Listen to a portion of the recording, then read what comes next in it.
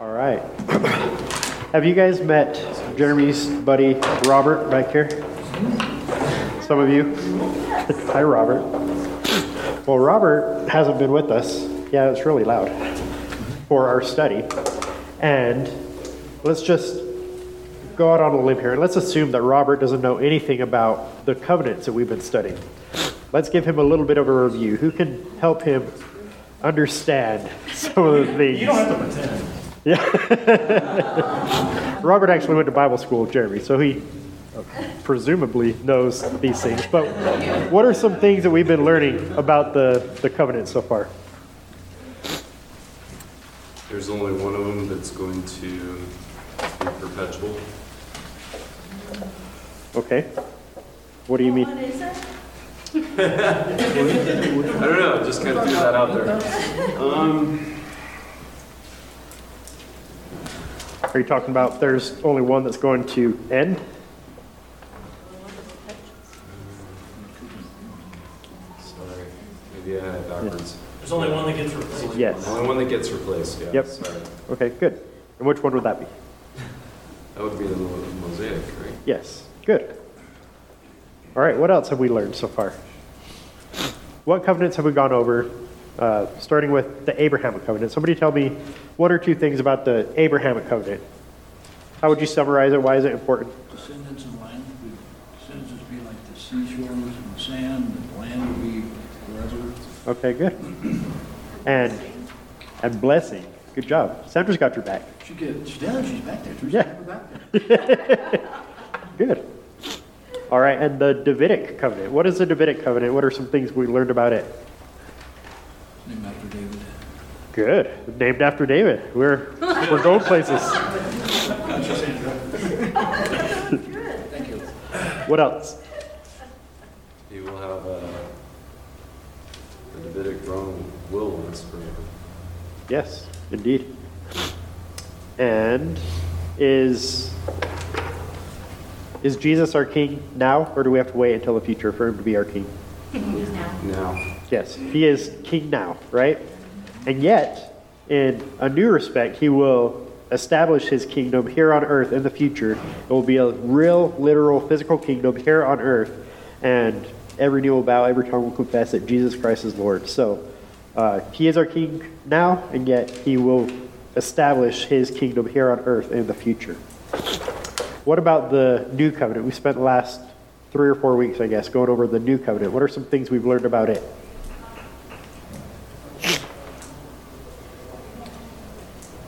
for all peoples. What do you mean by that? I mean, it's not like the Old Testament covenants where it is only for the nation of Israel. It's for Gentiles, like myself. Covenant with the promise of salvation. Sorry, again, Mike? Only covenant with the promise of salvation. Yes, that's very important. It includes a promise of salvation. So the other covenants, they're important, but they don't include that aspect. They have land, seed, and rule and dominion, yet not salvation. And yeah, we'll explicitly get into what Andy was talking about tonight, that the Gentiles are included in that new covenant. Let's go back and let's look at where we originally see the new covenant, read about the new covenant in Jeremiah 31. I've written the passages up here for the new covenant. The main passages, there are several, but some that we've looked at so far, Jeremiah 31 through 34, we'll look at that momentarily. Ezekiel 11, 17 through 21, and then Ezekiel 36, 22 through 29. Those are good places to go for the new covenant. The passages we looked at last week in Ezekiel talked about God taking the heart of stone and replacing it with the heart of flesh.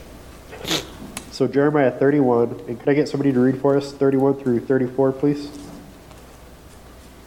Who's got that for us?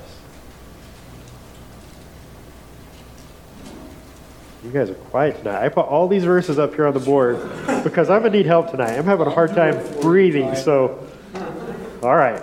Rex is going to do all these, he said, so. All All right, Jeremiah 31. Are you ready? Yep. Okay, 31. Here we go. The time is coming, declares the Lord, when I will make a new covenant with the house of Israel and with the house of Judah. It will not be like the covenant I made with their forefathers when I took them by the hand to lead them out of Egypt, because they broke my covenant, though I was a husband to them, declares the Lord. This is the covenant I will make with the house of Israel.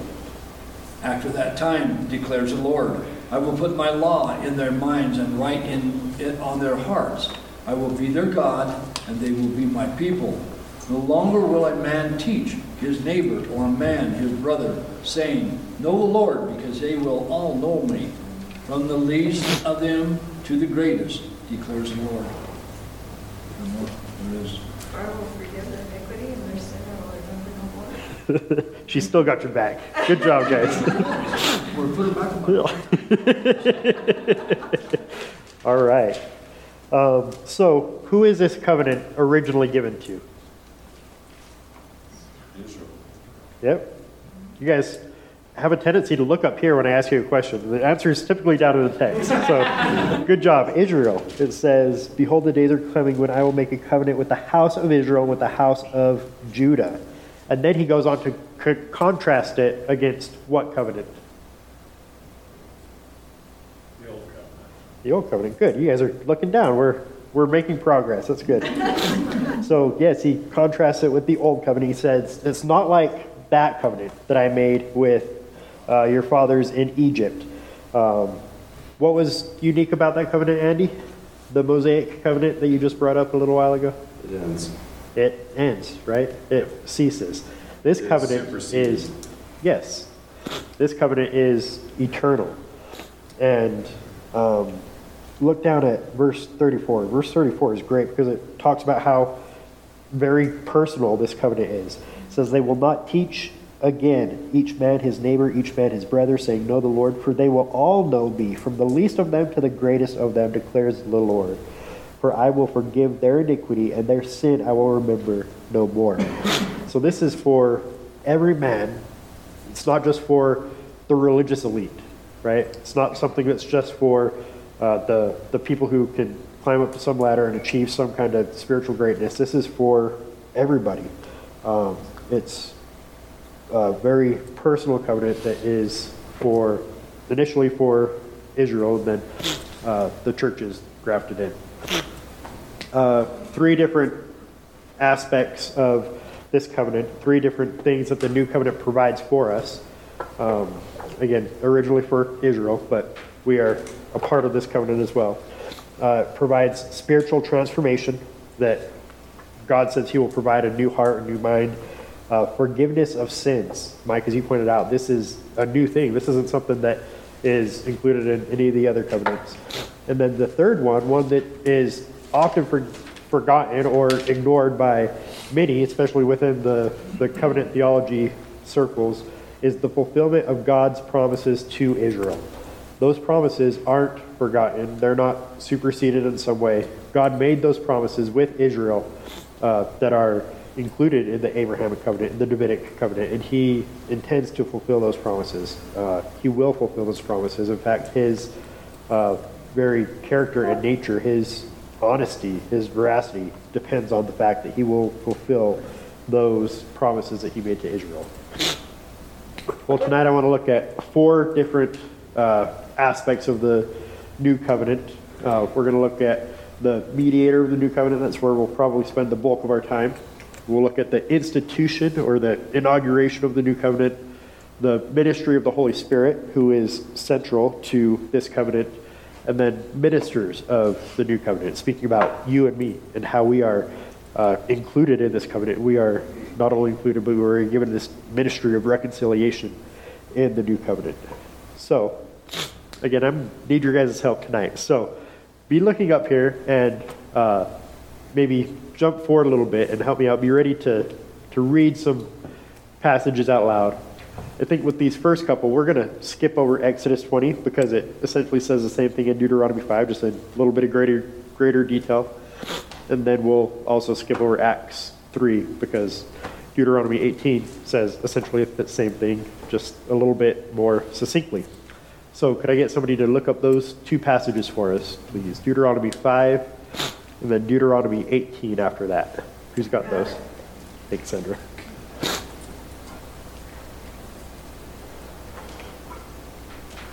Come on, I see it. So you want it now, Tyler? Deuteronomy Yes, 5, please. Yep. 5 and 22 through 27. Yeah, we'll bounce around a little bit. I stood between the Lord and you at that time to declare to you the word of the Lord, for you were afraid because of the fire, and you did not go up the mountain.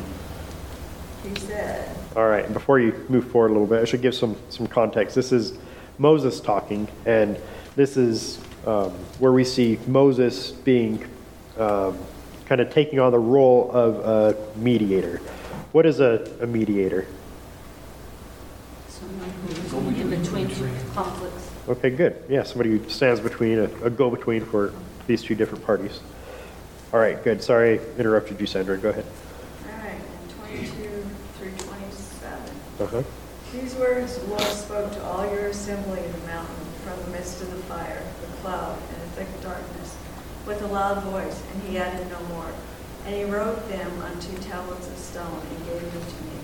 So it was when you heard the voice from the midst of the darkness, while the mountain was burning with fire, that you came near to me, all the heads of your tribes and your elders, and you said, Surely the Lord our God has shown us his glory and his greatness, and we have heard his voice from the midst of the fire. We have seen this day that God speaks with man, yet he still lives. Now therefore, why should we die?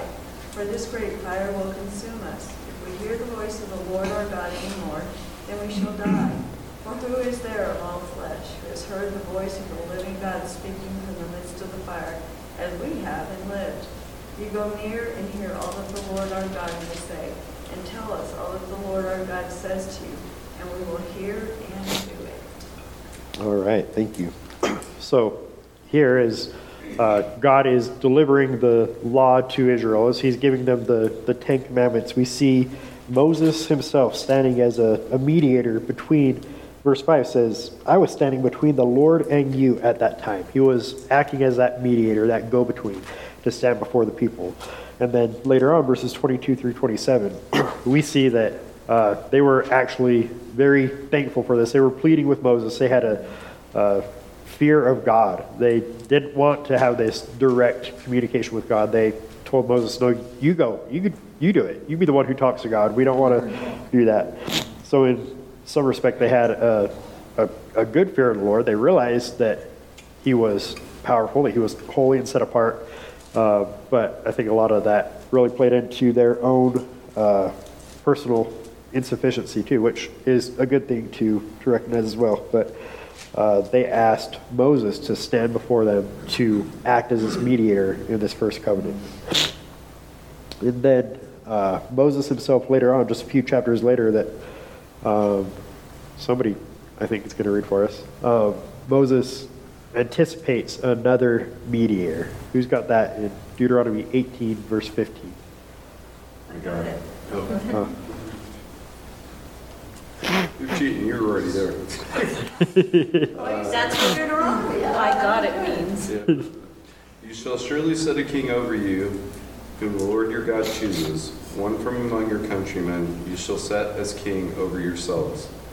You may not put a foreigner over yourselves who is not your countryman. maybe I gave you the wrong passage. That was 18:15. The Lord your God will raise up a prophet like me from your midst, from your brethren. Him you shall hear. I got Eddie's back too. Yeah, Sandra's got everybody's back tonight. Thank you, Sandra. From the message. Oh man, that explains it. All right, so Moses himself, who during this time, I mean, he was the man, right? He was the one that Israel said, no, you be the mediator, you stand up for us. He was like the Israelite. He was the man in Israel. And he says, the Lord your God will raise up for you a prophet like me from among you, from your countrymen, and you shall listen to him. So Moses is looking forward to Jesus, who is the greater mediator, the great prophet, Jesus, being pointed to by Moses, even here back in the Old Testament. We have a couple other Old Testament prophecies looking forward to this coming mediator in Isaiah. Right, so you said you have that first Isaiah passage in 42? All right, yes, please. You got it. Here is my servant whom I uphold, my chosen one in whom I delight. I will put my spirit on him, and he will bring justice to the nations. He will not shout or cry out, or raise his voice in the streets. A bruised reed he will not break, and a smoldering wick he will not snuff out. In faithfulness he will bring forth justice. He will not falter or be discouraged, till he establishes justice on earth. In his law the islands will put their hope. This is what God the Lord says. He who created the heavens and stretched them out, who spread out the earth and all that comes out of it, who gives breath to his people and life to those who walk on it. I, the Lord, have called you in righteousness. I will take hold of your hand. I will keep you and will make you to be a covenant for the people and a light for the Gentiles, to open eyes to that are blind, to free captives from prison, and to release from the dungeon those who sit in darkness. I am the Lord. This is my name. I will not give my glory to another, or my praise to idols. All right. So one thing that Isaiah does, and this can get a little bit confusing, Isaiah kind of mixes together different time periods quite a bit. He'll mix together the kingdom and the eternal state, and he'll mix together Christ's first coming and second coming, and he doesn't always make clear distinctions or differentiations between when he is speaking about. And so some of these things that he's talking about are still yet to come, when Jesus is going to, if you didn't catch it, this is talking about Jesus, right? Verse 3, that he will faithfully bring forth justice, that he will not be disheartened or crushed until he has established justice in the earth. You just have to turn on the evening news, and you can see that that's not happened yet, right? So this is still looking toward the future. And yet, Jesus has come, and he is acting as a mediator. He has begun to open up blind eyes and to bring prisoners out from dungeons. He has returned with the Father to glory, right? This glory that the Father says that he will share with nobody else. So we have Isaiah looking forward to both his first and his second coming. We see kind of both mixed in there together. And then chapter 49, we grab those verses, please, Rex? Yeah, 49? Yes, please, 5 through 8. And now the Lord says, He who formed me in the womb, and now the Lord says, He who formed me in the womb to be his servant, to bring Jacob back to him and gather Israel to himself. And I am honored in the eyes of the Lord, and my God has been my strength. He says, it is too small a thing for you to be my servant, to restore the tribes of Jacob and bring back those of Israel I have kept. I will also make you a light for the Gentiles, that you may bring my salvation to the ends of the earth. This is what the Lord says, the Redeemer and Holy One of Israel. To him who was despised and abhorred by the nation, to the servant of rulers, kings will see you and rise up. Princes will see and bow down. Because of the Lord, who is faithful, the Holy One of Israel, who has chosen you. All right, and then the last verse there says, Thus says the Lord, in a favorable time I have answered you, and in a day of salvation I have helped you, and I will keep you and give you for a covenant of the people, to restore the land, to make them inherit the desolate heritages. So there we see this third aspect, right? The fulfillment of God's promises to Israel. But this is an awesome passage, because God, at this point, is kind of expanding the scope of this new covenant promise. He says, well, it's just too small a thing for me to only do this for Israel, which is a great, amazing thing for God to fulfill his promise to do these awesome things to Israel. But he says, no, that's too little a thing for how big and great glorious God I am, I'm also going to raise up the tribes of Jacob to restore the preserved ones of Israel. I also will make you a light of the nations, so that my salvation may reach to the ends of the earth. So we do see in Ephesians 3 that it's a mystery. The church is a mystery. The fact that God has established his church and brought salvation to the Gentiles in such a mysterious way. But we get glimpses of the Old Testament, and here is one of the brightest glimpses of the fact that God has a plan for the nations to include you and I as Gentiles in his plan of redemption in this new covenant promise that he has made initially to Israel. Any thoughts or questions on any of those Isaiah passages? All right, we got another, I think this is our last Old Testament passage. Let's turn together to Malachi chapter 3, talking about the purifier. Malachi 3. If somebody else isn't already there, I can grab that one. I'm there. All right, go ahead, Logan. Behold, I am going to send my messenger, and he will clear the way before me. And the Lord whom you seek will suddenly come to his temple, and the messenger of the covenant, in whom you delight, behold, he is coming, says the Lord of hosts. But who can endure the day of his coming, and who can stand when he appears? For he is like a refiner's fire and like fuller's soap. He will sit as a smelter and purifier of silver, and he will purify the sons of Levi and refine them like gold and silver, so that they may present to the Lord offerings in righteousness. Then the offering of Judah and Jerusalem will be pleasing to the Lord, as in the days of old and as in former years. All right, thank you. So here we see Jesus coming in his ministry, in his work, as a purifier. In the Old Testament, who was it that would do that would stand before and act as a mediator to purify the people of Israel? The priest, right? And for those of you guys who are in the Theology 101 Sunday school class, you guys have been going through this, through Jesus' different ministries, right? As prophet, priest, and king. And we get an awesome picture of that here, that he will sit as a smelter and purifier of silver, and he will purify the sons of Levi and refine them.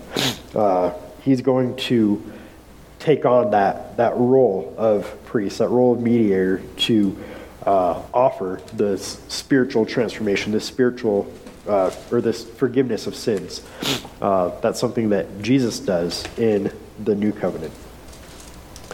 And now let's turn forward to the book of Hebrews. Hebrews is so rich and focuses so much on all these covenants, but especially on the new covenant. So Hebrews chapter 3, and I'll go ahead and get verses 3 through 6. For he has been counted worthy of more glory than Moses, by just so much as the builder of the house has more honor than the house. For every house is built by someone, but the builder of all things is God. Now Moses was faithful in all his house as a servant, for a testimony of those things which were to be spoken later. But Christ was faithful as a son over his house, whose house we are if we hold fast our confidence and the boast of our hope firm until the end. All right, so we looked at how Moses was the mediator of Israel, right? He's the one who stood in between the people and God. We looked at these prophecies in Isaiah and Malachi, even from the mouth of Moses himself in Deuteronomy 18:15, saying there's going to be one who's coming. You need to look for him. He's the one who's really going to shake things up. He's the one who's really going to do things. He's going to be the purifier, Malachi says.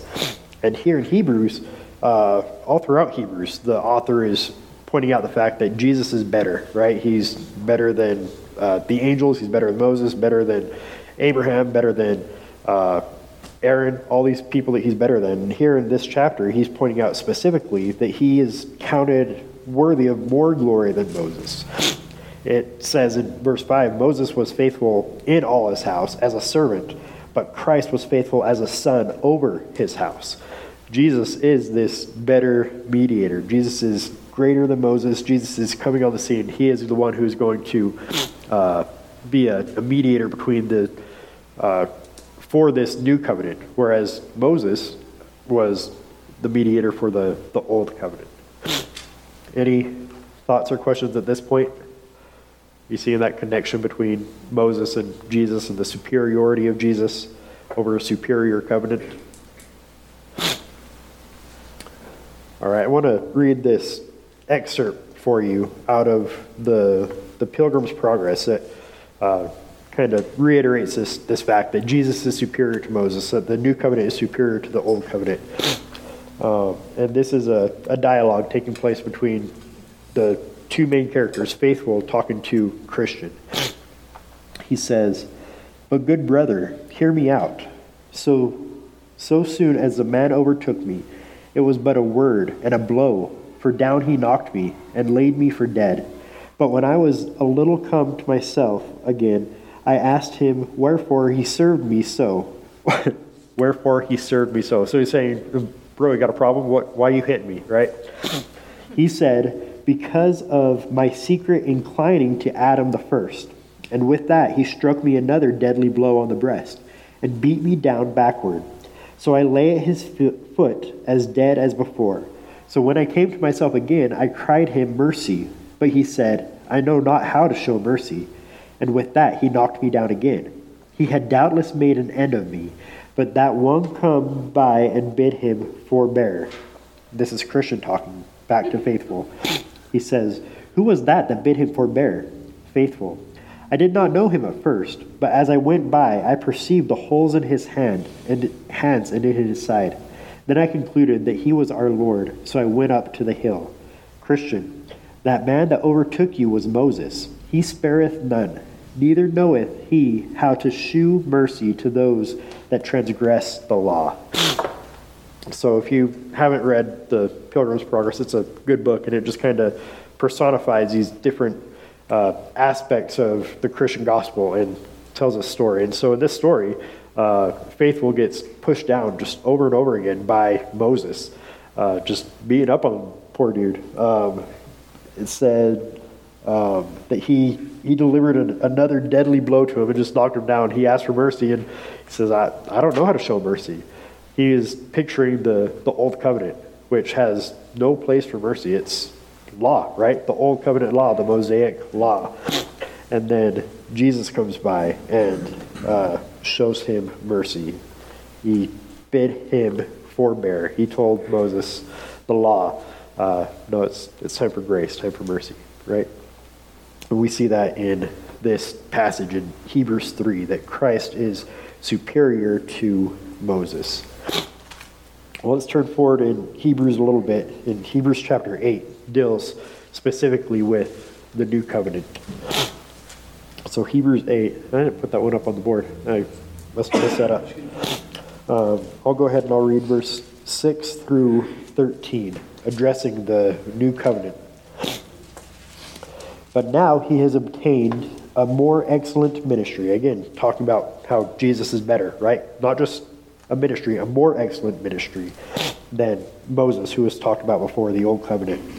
"By as much as he is also the mediator of a better covenant, which has been enacted on better promises. For if the first covenant had been faultless, there would have been no occasion sought for a second. For finding fault with them, he said, Behold, days are coming, says the Lord, when I will effect a new covenant with the house of Israel, with the house of Judah, not like the covenant which I made with their fathers, on the day when I took them by the hand and led them up out of the land of Egypt. For they did not continue in my covenant, and I did not care for them, says the Lord. For this is the covenant that I will make with the house of Israel after those days, says the Lord. I will put my laws into their heart, and I will write them on their heart. I will be their God, and they shall be my people." That's this first aspect again, right? Spiritual transformation. "And they shall not teach everyone his fellow citizen and everyone his brother, saying, Know the Lord, for all will know me, from the least to the greatest of them.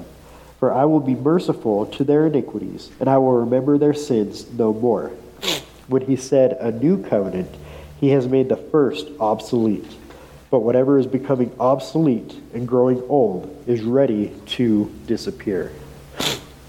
So again, the old covenant, what was wrong with the old covenant? What was the problem with the first covenant? You can keep it. Yeah, nobody can keep it. Why can't anybody keep the old covenant? Sin.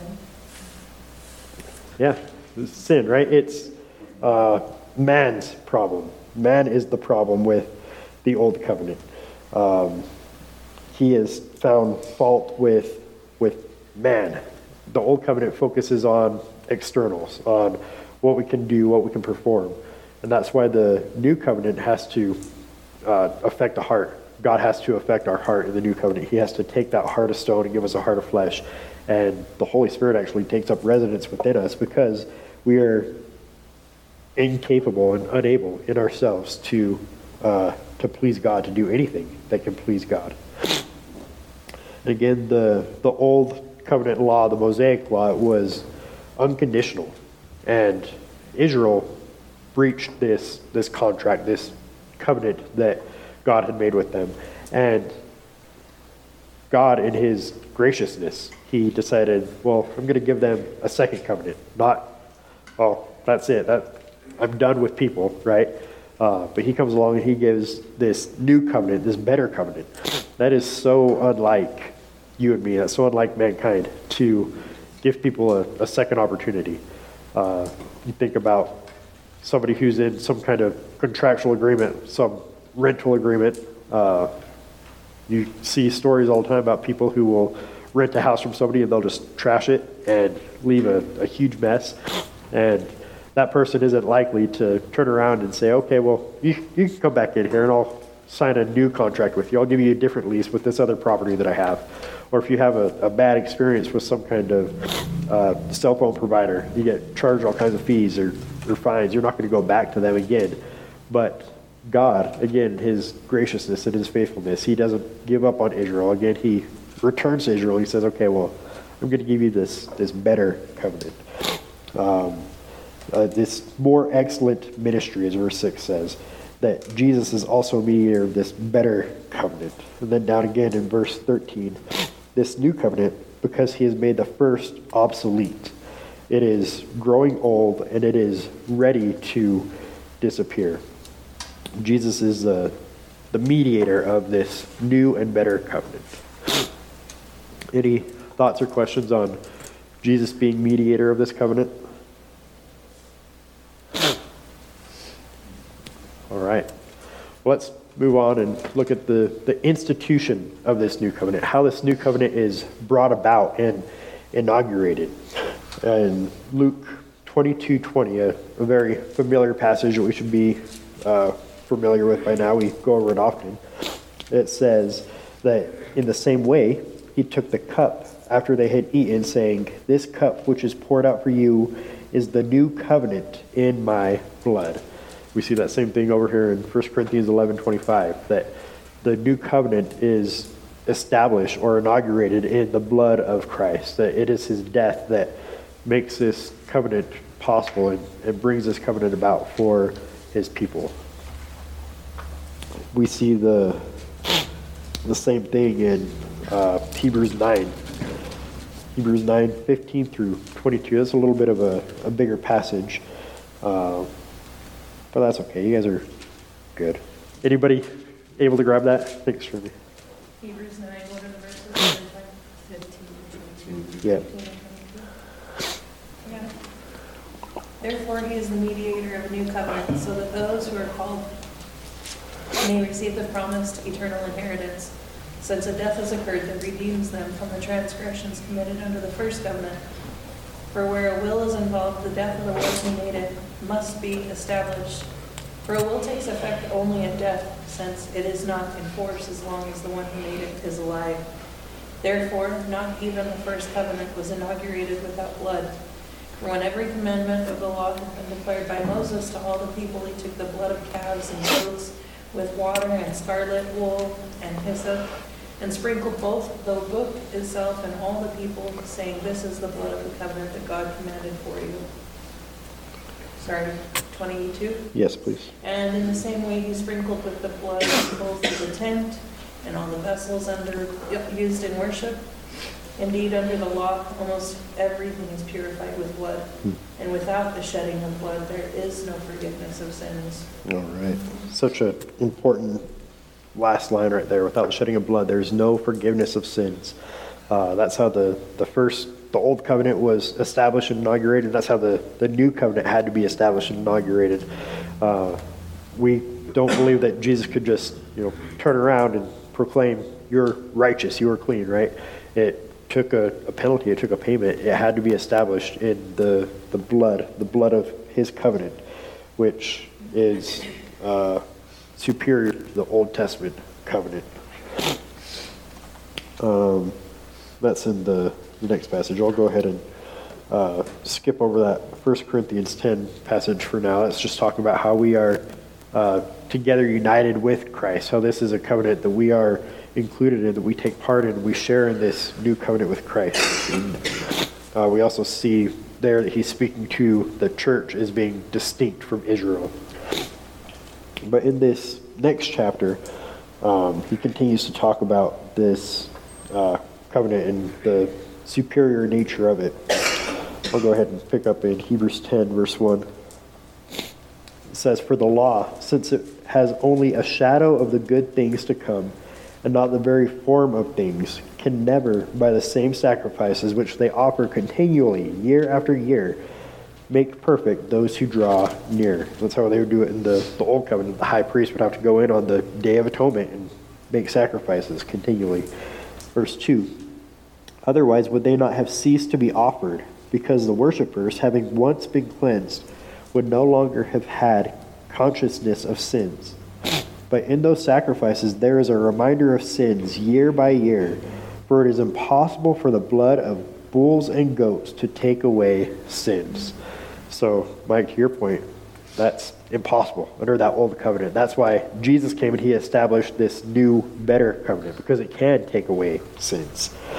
Jumping down to verse 10, it says, By this will we have been sanctified through the offering of the body of Jesus Christ once for all.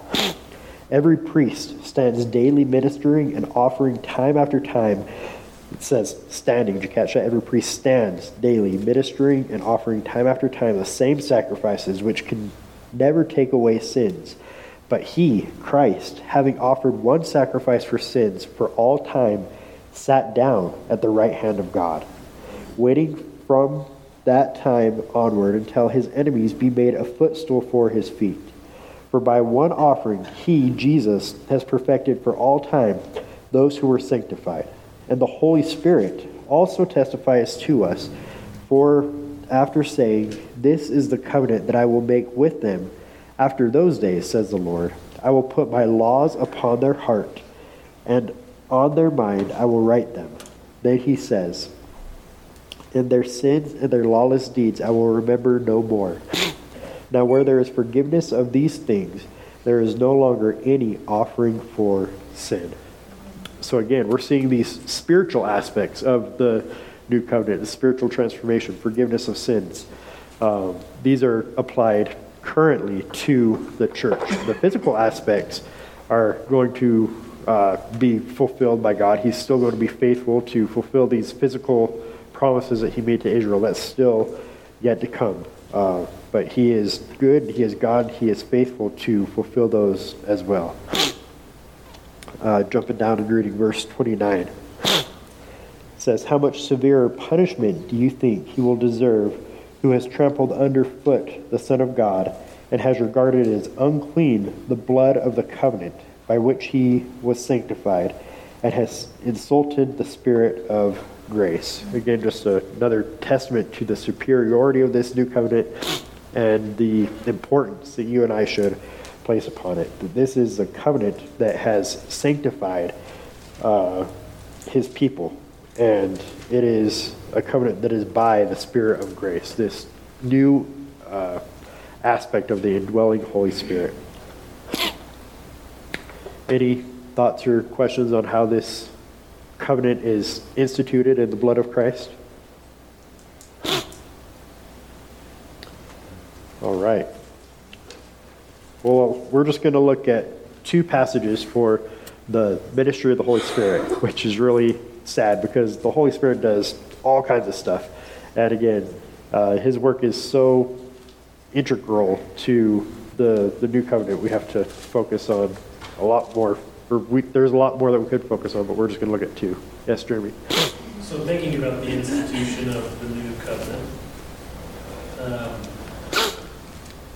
I don't know how I'd answer this question, so I'm just throwing it out there. Oh, thanks.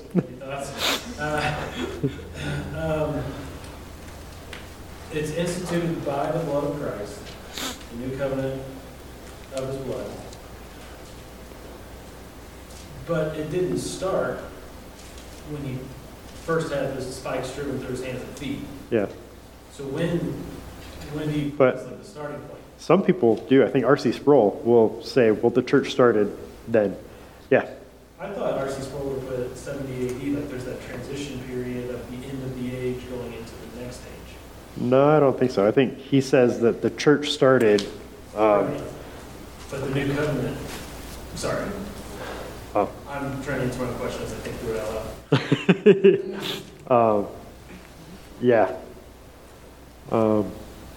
Yeah, I would say at Pentecost when he began to indwell his people. So were they in the old covenant between the resurrection and Pentecost? Were they still under the old covenant? I don't know. That's a unique time. Perhaps. What do you think?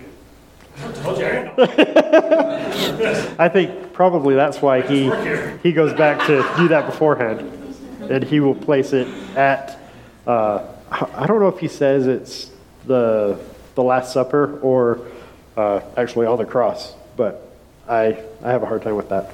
So I would No say, matter where you place it, there can be problems. yeah, definitely.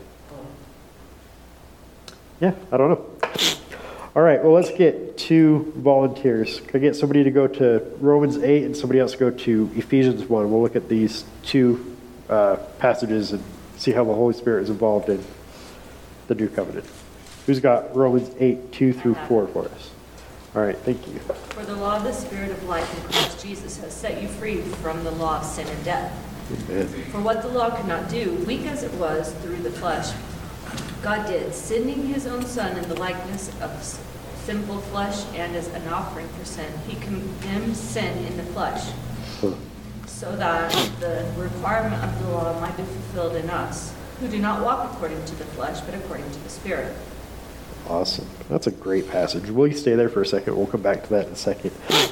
But yeah, we see there that the law was unable to do these things. So not only is Jesus superior to Moses, but the new covenant is superior to the old covenant.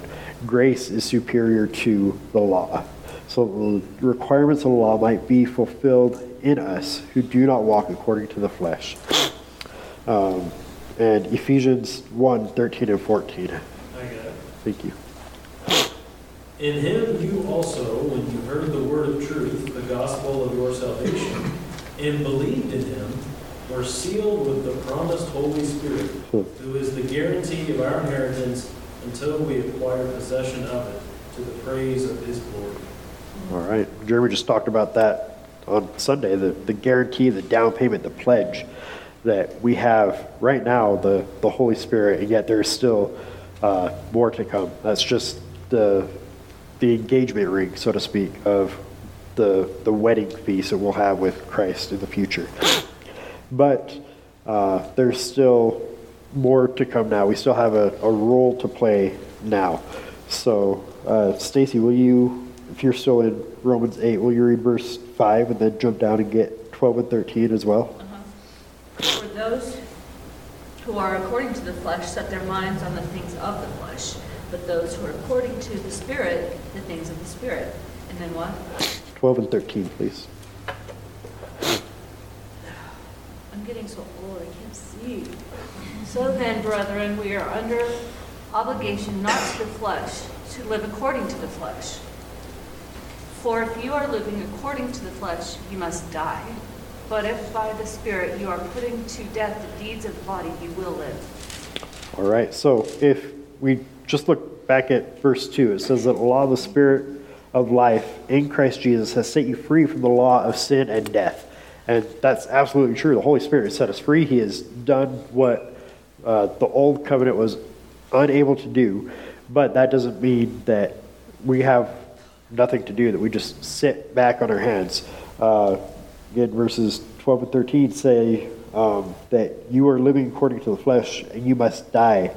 But if by the Spirit you are putting to death the deeds of the body, something we have to constantly do. The whole work and process of sanctification is something that the Holy Spirit does in us and enables us to do by His power and His strength. We have to constantly be working as we're being aided along by the Holy Spirit to see ourselves sanctified.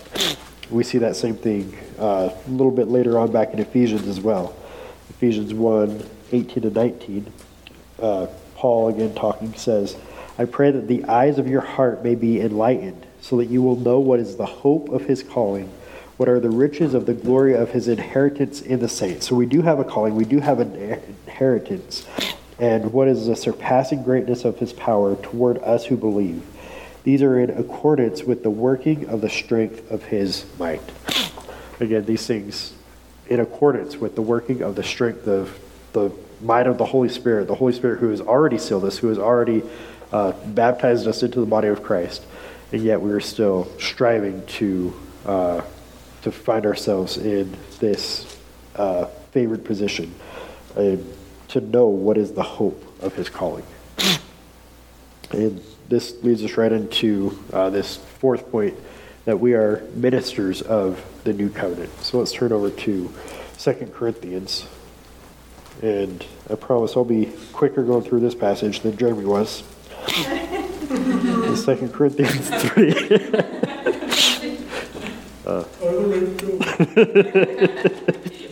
What was that, 3 or 4 weeks? It was a while. There's a lot in this passage. That's true. It wasn't long enough. All right. I was being mean to you guys. Yeah.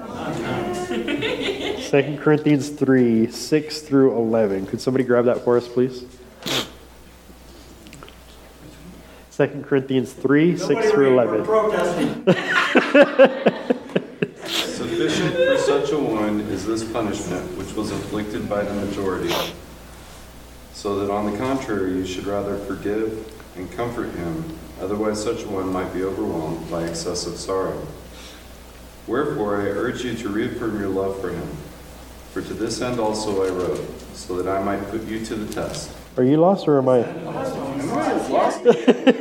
Are you in chapter 7? 2 Corinthians 3. 3. Yeah. I was in 2. Oh. I'm sorry, this isn't the Bible I normally use, guys. I apologize. Chapter 3, 6 through 11. As servants of a new covenant, not of the letter, but of the Spirit. For the letter kills, but the Spirit gives life. But if the ministry of death, in letters engraved on stones, came with glory, so that the sons of Israel could not look intently at the face of Moses, because of the glory of his face fading as it was, how will the ministry of the Spirit fail to be even more with glory? For if the ministry of condemnation has glory, much more does the ministry of righteousness abound in glory. For indeed, what had glory in this case has no glory because of the glory that surpasses it. For if that which fades away was with glory, much more that which remains is in glory. All right, just in those few short verses, there are a couple of words that are repeated over and over again. Did you guys catch them? Glory. Glory, right? Over and over. And what else? What's that? Ministry. Yeah, fading. And ministry. So we do see here that we have a ministry, that we are servants of the new covenant. We have this ministry that is given to us. We'll get into this even more as we get into chapter 5, that we are ambassadors of this new covenant, that we have a ministry of reconciliation to act as little mini mediators, I guess, between a lost and dying world and a holy God. That is the ministry of the new covenant that you and I, as Christians, are tasked with. And it is, again, towards the end of this passage, it is a glorious ministry, a ministry that is even more glorious because, once again, the new covenant is far more glorious than the old covenant. And then, the last passage we'll go to tonight, I'll read for us from Hebrews chapter 12. Okay, go ahead. 24 through 29. I'll back up to the first. This line starts in the middle of the sentence. You have come to God, the judge of all men, to the spirits of righteous men made perfect, to Jesus, the mediator of a new covenant, and to the sprinkled blood that speaks a better word than the blood of Abel. See to it that you do not refuse him who speaks. If they did not escape when they refused him who warned them on earth, how much less will we, if we turn away from him who warns us from heaven? At that time, it's 24, right? Oh, 29, I'm sorry. You're at the end of the chapter. Just checking. At that time, his voice shook the earth, but now he has promised, once more I will shake not only the earth, but also the heavens. The words once more indicate the removing of what can be shaken, that is, created things, so that what cannot be shaken may remain. Therefore, since we are receiving a kingdom that cannot be shaken, let us be thankful and so worship God acceptably with reverence and awe, for our God is a consuming fire. All right, so God is going to shake things up. Again, it says once more, but those things which remain, which cannot be shaken, may remain. Thinking back maybe to chapter 6 of Hebrews, it talks about how God swore by himself because there's nobody greater that he could have swore by. So in making this covenant with Abraham, God swore by himself. It was an unconditional promise so that by two unchangeable things, this covenant might be made. That is that God is unchangeable, that he has made a promise and he gave an oath for this promise. And just back what we looked at a little while ago in chapter 8, that God has given this new covenant, this better covenant.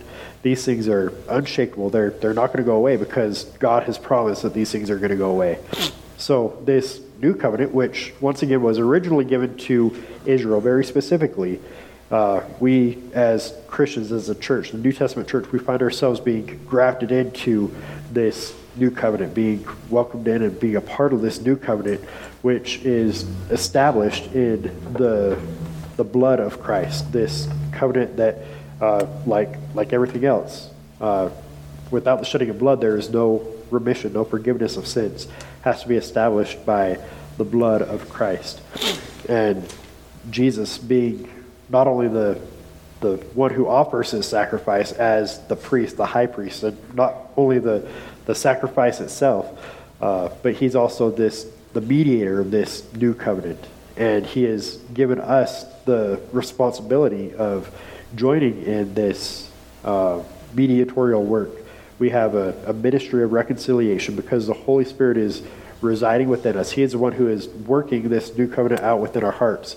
And we are to go to a lost and dying world and to share with them so that they too can have the Holy Spirit reside within them and they can be grafted into this new covenant that will ultimately come full circle and come back here to this third point, the fulfillment of God's promises to Israel. So I know there's this kind of weird dual aspect of the spiritual stuff that's already going on now, the physical stuff that's going on in the future, but it all ties back into the new covenant. And these other covenants that we've looked at before, again, they tie into the new covenant. All these promises that God has made are going to ultimately be fulfilled in this new and better covenant made by better promises, by a better mediator who is Christ. That's a lot of stuff, but it's about all I have for today for the new covenant. So you guys have any thoughts or questions before we close out? Sound like you need a snorkel or something. Yeah, something. I don't know what I need. Nasal drain. Yeah, I don't know. I wish I knew. All right, well, that is about as far as we're going to go in talking about the biblical covenants, the ones that we can actually find and defend with the Bible.